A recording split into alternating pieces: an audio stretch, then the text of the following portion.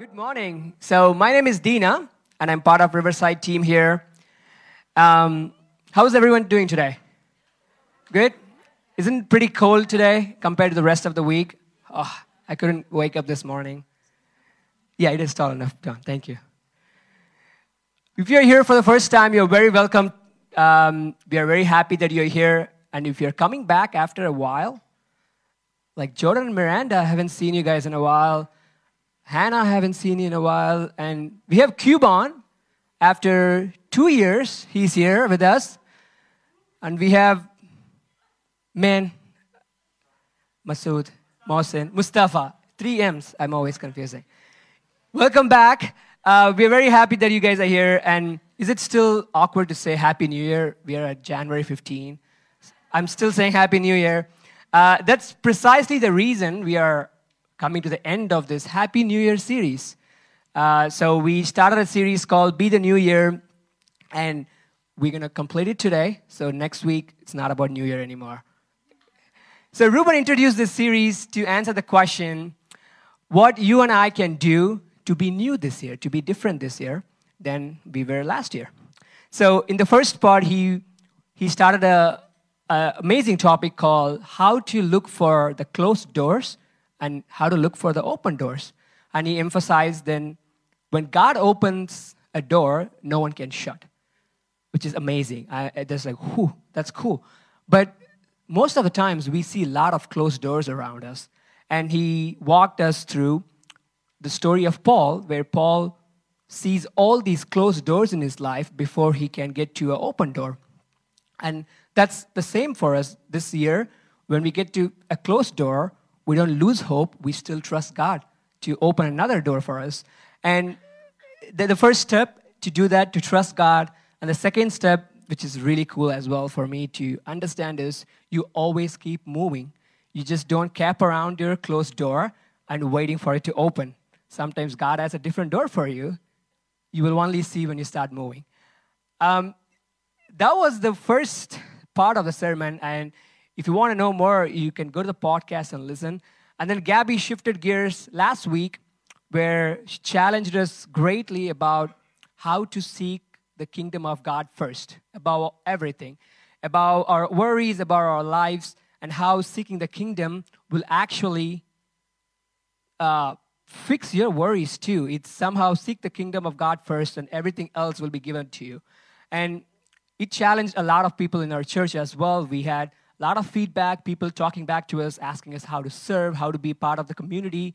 And Gabby has more information later during announcements of how we can all serve together with your gifts, with your talents, and with everything we have for God. So as we're moving on into this new year with this attitude of trusting God, finding the open doors, and then seeking God first, we want to make sure, and we want to take a step back, and we're going to examine our hearts and make sure this is not an emotional reaction. This is not something you listen and you go like, yes, let's do it. And a few weeks later, you really struggle to do it. A few weeks later, you need more motivations. And that's what we're going to look. But gospel actually gives us a deep character change. It is not just fixes the things outside. It radically changes you inside. That's what gospel does. So we're going to see how it does it. And we're going to open the scriptures and read a passage from the letter of Colossians. If you could put it on the screen, please. Colossians chapter 3. We're going to read a whole package, 1 to 11. So I'm going to ask Cuban, if you got amazing English, unlike me, you can read from 1 to 11, please. Colossians 3, 1 through 11. Since then, you have been raised with Christ. Set your hearts on things above, where Christ is, seated at the right hand of God. Set your minds on things above, not on earthly things. For you died, and your life is now hidden with Christ in God. When Christ, who is our life, appears, then you also will appear with him in glory. Put to death, therefore, whatever belongs to your earthly nature, sexual immorality, impurity, lust, evil desires, and greed, which is idolatry. Because of these, the wrath of God is coming. You used to walk in these ways in the life you once lived, But now you must also rid yourselves of all such things as these: anger, rage, malice, slander, and filthy language from your lips. Do not lie to each other, since you have taken off your old self with its practices and have been put on the new self, which is being renewed in knowledge in the image of its Creator. Here there is no Gentile or Jew, circumcised or uncircumcised, barbarian, Scythian, slave or free, but Christ is all and is in all. Thank you, Kuban. If you could go back to the first part of the passage, it says, "Since then you have been raised with Christ, set your hearts on things above where Christ is seated at the right hand of God." Did you guys remember Matthew 6:33 when Jordan created this wallpaper as well? Seek first the kingdom of God. Isn't it amazing how Bible is so interconnected? Paul is talking about the same thing. Set your hearts on things above where Christ is seated at the right hand of God. So if you go to the second part of the passage here, we're going to focus today on one thing. It says, the next slide, please.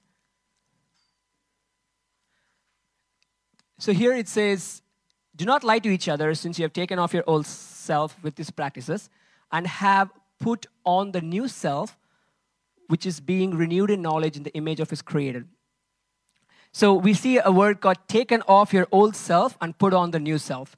So that's what we're going to focus on. So in other words, it's put off your old and put on the new.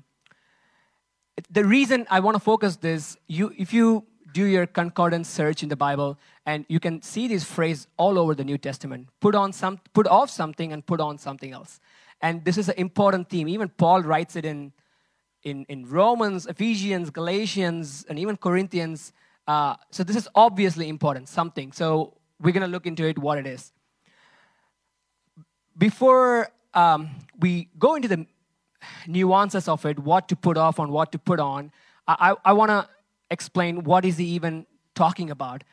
So the term put off and put on in Greek it's usually referred to clothes. You take off your old shirt and put on a new shirt.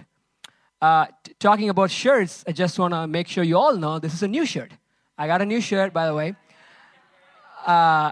And because I've been told I have a really bad taste in clothes. I don't know why. I don't know why people don't like a bright green with a dark blue with a bright red running shoes. They think it's not working. So, yeah. So I have to get a plain white shirt for today. So Paul is intentionally using this phrase of taking off your old shirt and put on a new shirt. And he's using it for identity. He's using it for self. Take off your old self and put on the new self. In other words, he's saying the change in identity. So he's saying the gospel will give you a new identity. It will give you a new character. It will give you a new nature. In other words, the word which we don't want to hear so much is we are being converted. So here we are, these Christians, talking about conversion again.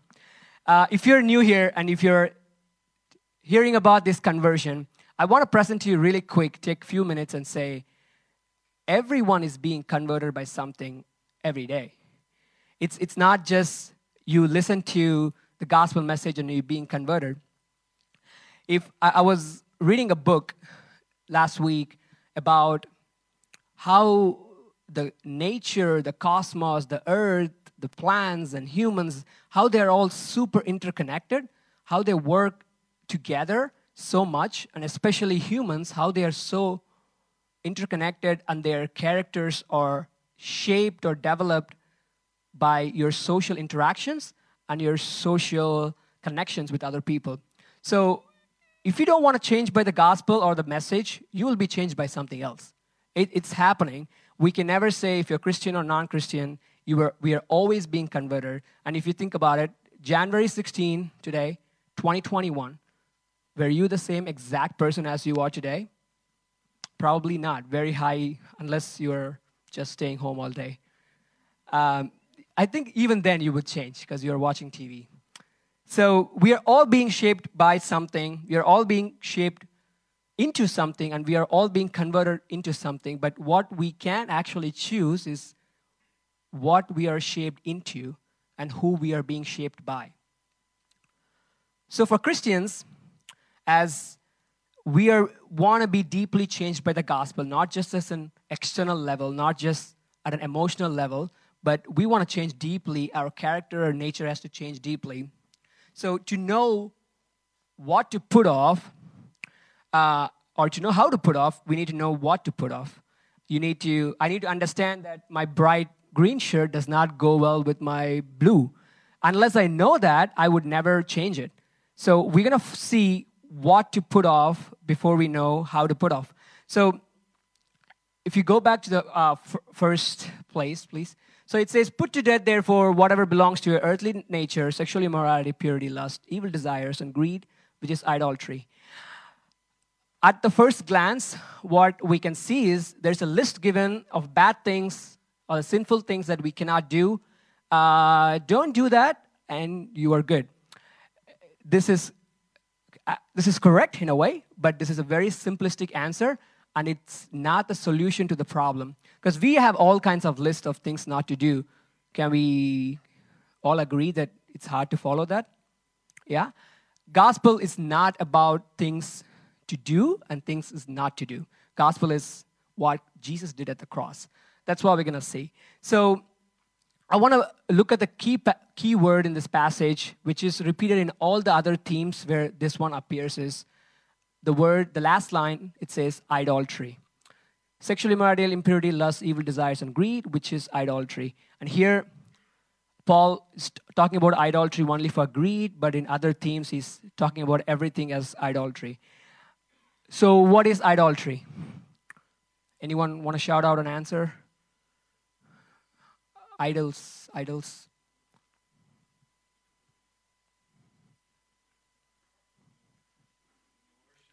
When you worship something, worship someone or something, okay? That's a correct answer as well. Everything that you put before God, okay?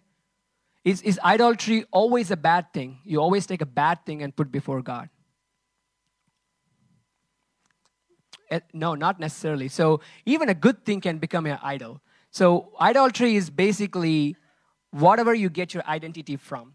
If it's not God, it's going to be something else. So it necessarily don't have to be a bad thing. You can always take a good thing and make it as an idol. Or in other words, you can always take a good thing and make it as an ultimate thing and make it as the only thing in the center of your heart, the only thing you worship. And this is true for everyone. This is true for Christians who are being in church for a while, and this is also true for people who are non-Christians, who don't want to do anything with the religion. They do worship something. They do have something as a center that defines their identity. And let me give you an example. So I am a Christian, right? I'm very serious about my faith, but I never would say that Jesus is not my ultimate thing. I always say Jesus is my ultimate thing, but I do have functional idols. What I mean by that is, every now and then I do want an approval from people, which is, again, necessarily not a bad thing. You have to approve others. You have to encourage others. But sometimes when I don't get it, I feel lost. You see what's happening? That's where I get my righteousness from. That's where I feel okay only by that thing happening in my life. And it can be any n number of things.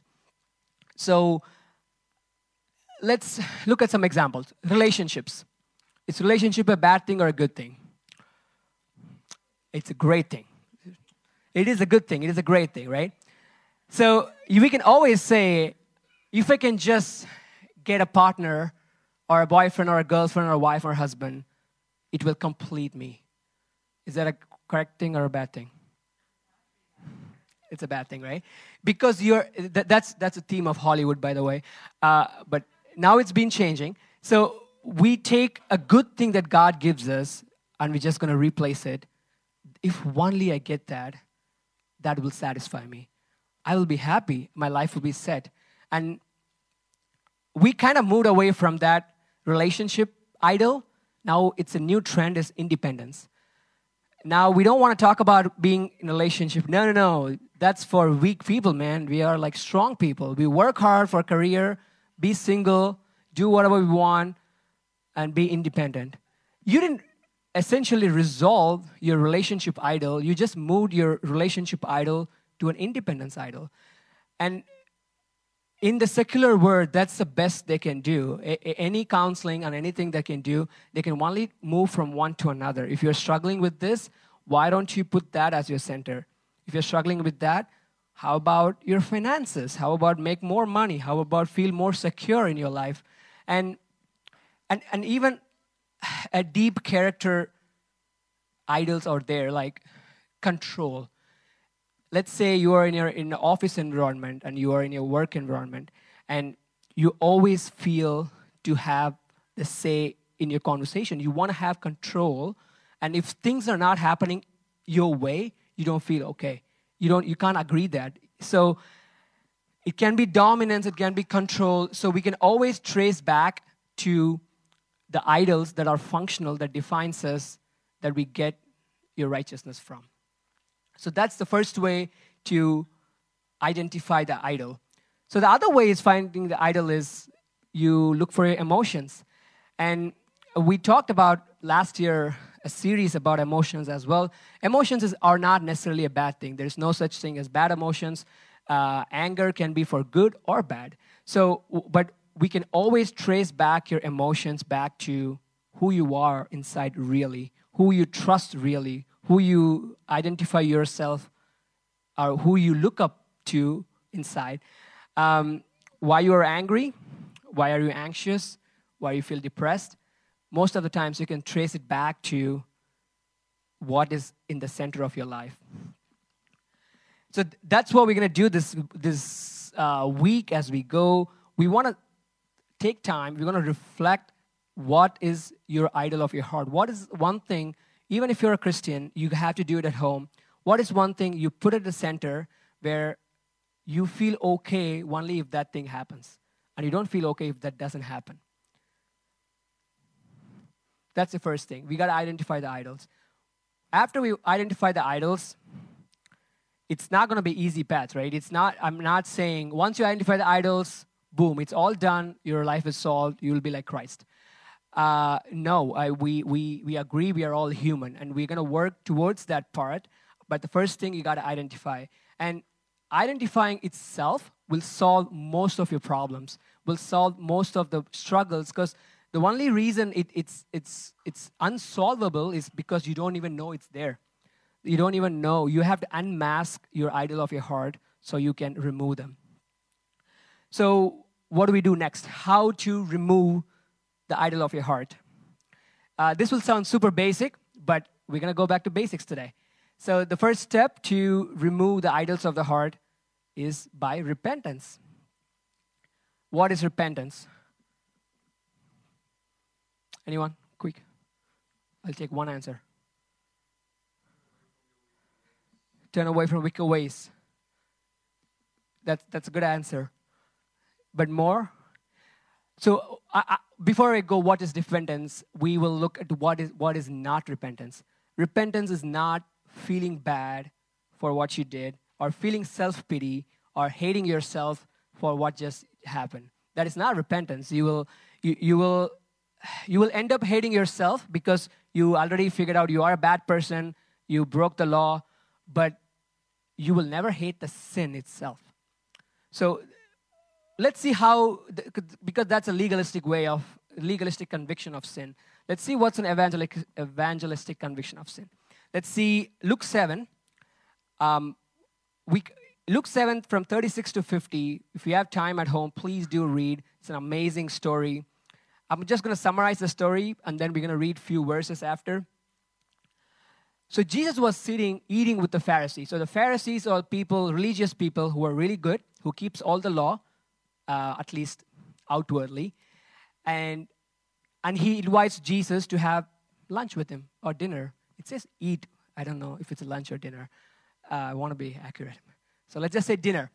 So he was having dinner with Jesus, and there was this woman, the third character in the story, and this woman was, Bible says, a sinful woman, which usually in the Bible means she's an adulteress. She's She's sleeping around. She was outcast, right? So this woman was coming into that dinner party that she was not invited, but she was there at Jesus' feet. She didn't say anything. She was just crying, and she was weeping, and she is kissing Jesus' feet, and because she was just regretting about her life. And that's all happened, right? And the Simon the Pharisee, he looks at the whole situation. He goes, oh, what is happening? That's kind of awkward. And why is this guy letting the girl do all that things? Because for Simon's point, he's a good guy and he's done all the things, and that girl is not. And she doesn't deserve to be even there in that position. And Jesus knows Simon's thought, and Jesus said in Luke 7:40, Jesus answered him, Simon, I have something to tell you. Tell me, teacher, he said. 2 people owed money to a certain moneylender. One owed him 500 denarii and the other 50. Neither of them had the money to pay him back. So he forgave the debts of both. Now, which of them will love him more? Simon replied, I suppose the one who had the bigger debt forgiven. You have judged correctly, Jesus said. So what happened here is Jesus just always breaks into parables, right? He always gives a little story to explain what's happening. So if you understand the story, let me summarize really quick. He's saying 2 people are there, let's say Don and Martha. And Don owes 50,000 euros and Martha owes 5 euros to me. So Martha comes to me and says, I can't pay. I say, that's fine. It's okay. 5 euros. Don't worry about it. And Don comes up to me and says, I can't pay. I probably say, I'm not going to say I forget about it. But let's just say, in this story, Jesus says, forget about it, man. 50,000, don't worry. So Jesus is asking, who's going to love me more? Who's going to be more thankful? It's Don, because I forgave him more, so he can love him more. And he just told this story when Simon was thinking that that girl doesn't deserve to be there. And on 47, Jesus said, therefore I tell you, her many sins have been forgiven, as her great love has shown. But whoever has been forgiven little loves little. How do we go to Jesus when you need repentance? Do you go whenever you did something really big? Or do you go every day? Or do we go like with the attitude of Simon, saying, well, I know I'm a pretty good person. I did most of the things that I wanted to do this week. I read my Bible, prayed. I'm all right. But I did mess up at work. I cursed 2 times. And I texted this person I didn't want to text. I was scrolling Instagram too much. So those are the 5 things I need to ask for forgiveness, and the rest I'm all right. Would we go like that? Or would we go like this woman? She didn't even say anything.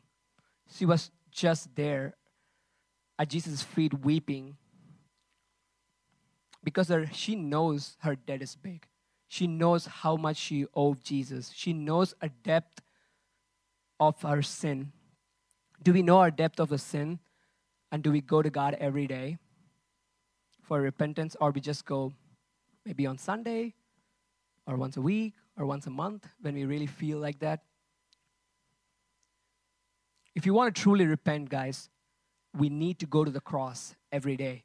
We cannot go to Mount Sinai. We cannot go to the law, and whenever you break a law, you feel bad.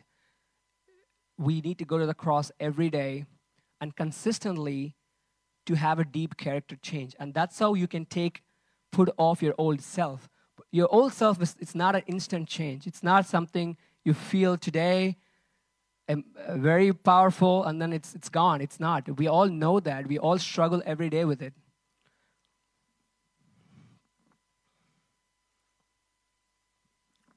And so what do we do next? So let's say, okay, Dina, I understood it. I'm going to go reflect on identifying the idols of my heart. And I'm going to truly repent to Jesus, truly go to God and say, I need you. Not just whenever I need, or not just sometimes, but constantly to remind myself the depth. But what's next? What do I change now? The next thing is you need to put on your new nature. Once you take it off, you got to put it on. The reason we do that, as this one of the ministers, his name is Thomas Chalmers, said, our heart is never left without an object of ultimate beauty and joy. These objects can be conquered, which is you can change them, but you can never leave it empty. The only way to dispossess the heart of an old affection or a whole desire is to replace it with an expulsive power of a new desire.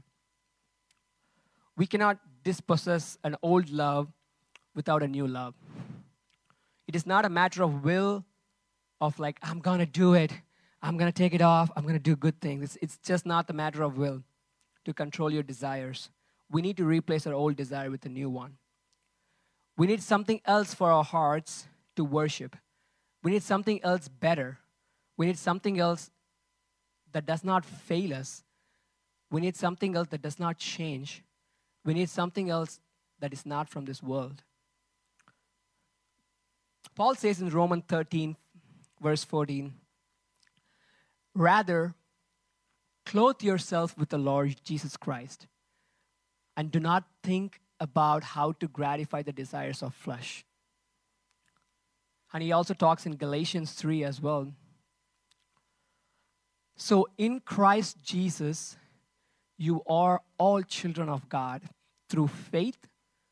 For all of you who were baptized into Christ have clothed yourself with Christ. So the word for clothe yourself is put on. That's what we're talking about. You have to put on Christ. And how do you exercise practically? It says you are all children of God through faith. And that's the second part of the Christian life's engine, is faith. First one is repentance, and the next one is faith. Do we believe every day this truth that we are clothed with Christ? That we are a new creation? Do you know that when you come to God with all your imperfections, God just takes it all in and just clothes you with Christ? And do you know what that means, clothed with Christ mean? In front of God, God doesn't see Josh. God doesn't see Tosin anymore. God doesn't see Darwin anymore. God sees Christ. And God delights in Josh just like he delighted in Christ. And God loves Josh just like he loves Christ. And that's what putting on Christ means. And the way you do that, you need to believe. You need to know the gospel, and you need to believe the gospel every day. And I read it somewhere. It's easy to have negative affirmations, or if someone says negative in your heart, negative about you, it will stick to your heart very easily, and it won't go out very fast. But you need positive things to be told to you over and over again until it is written in your heart. And the gospel is a positive thing, guys, and you need to write it in your heart. And if you haven't heard this before, this is the first time you're hearing this, believe. Know the gospel. You are perfect in front of God through the completed work of Jesus, and you are perfectly loved through Jesus. God delights in you through Jesus, and you have been approved before God through Jesus. You don't have to look for approval for anywhere else. You don't look for identity anywhere else. You don't need to feel better by doing something, because you are loved as you are in Christ.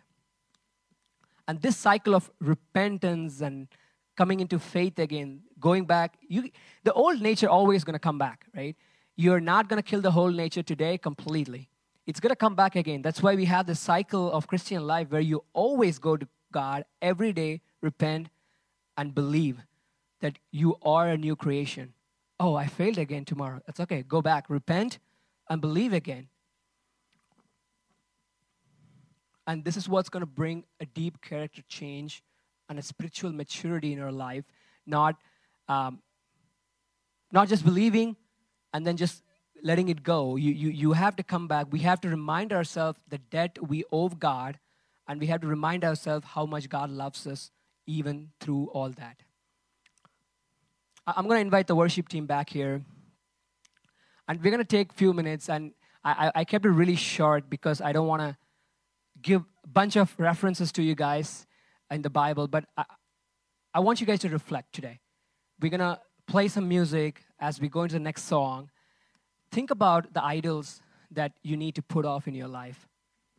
And be honest with you guys. And don't let the excuses come tell you something different. Don't like, oh, well, you behave that way because of that person, because he's mean. Be honest with you and see what is in your heart that you're struggling with. And repent truly to God. Repent deeply. And above all, believe the gospel. Above all, come back to the gospel all the time. You are a new creation. You are clothed with Christ. Whatever you did, doesn't matter. And I want to read this poem that I came across. It was a beautiful poem for me, at least. And I want to share this with you. If you can put it on the screen.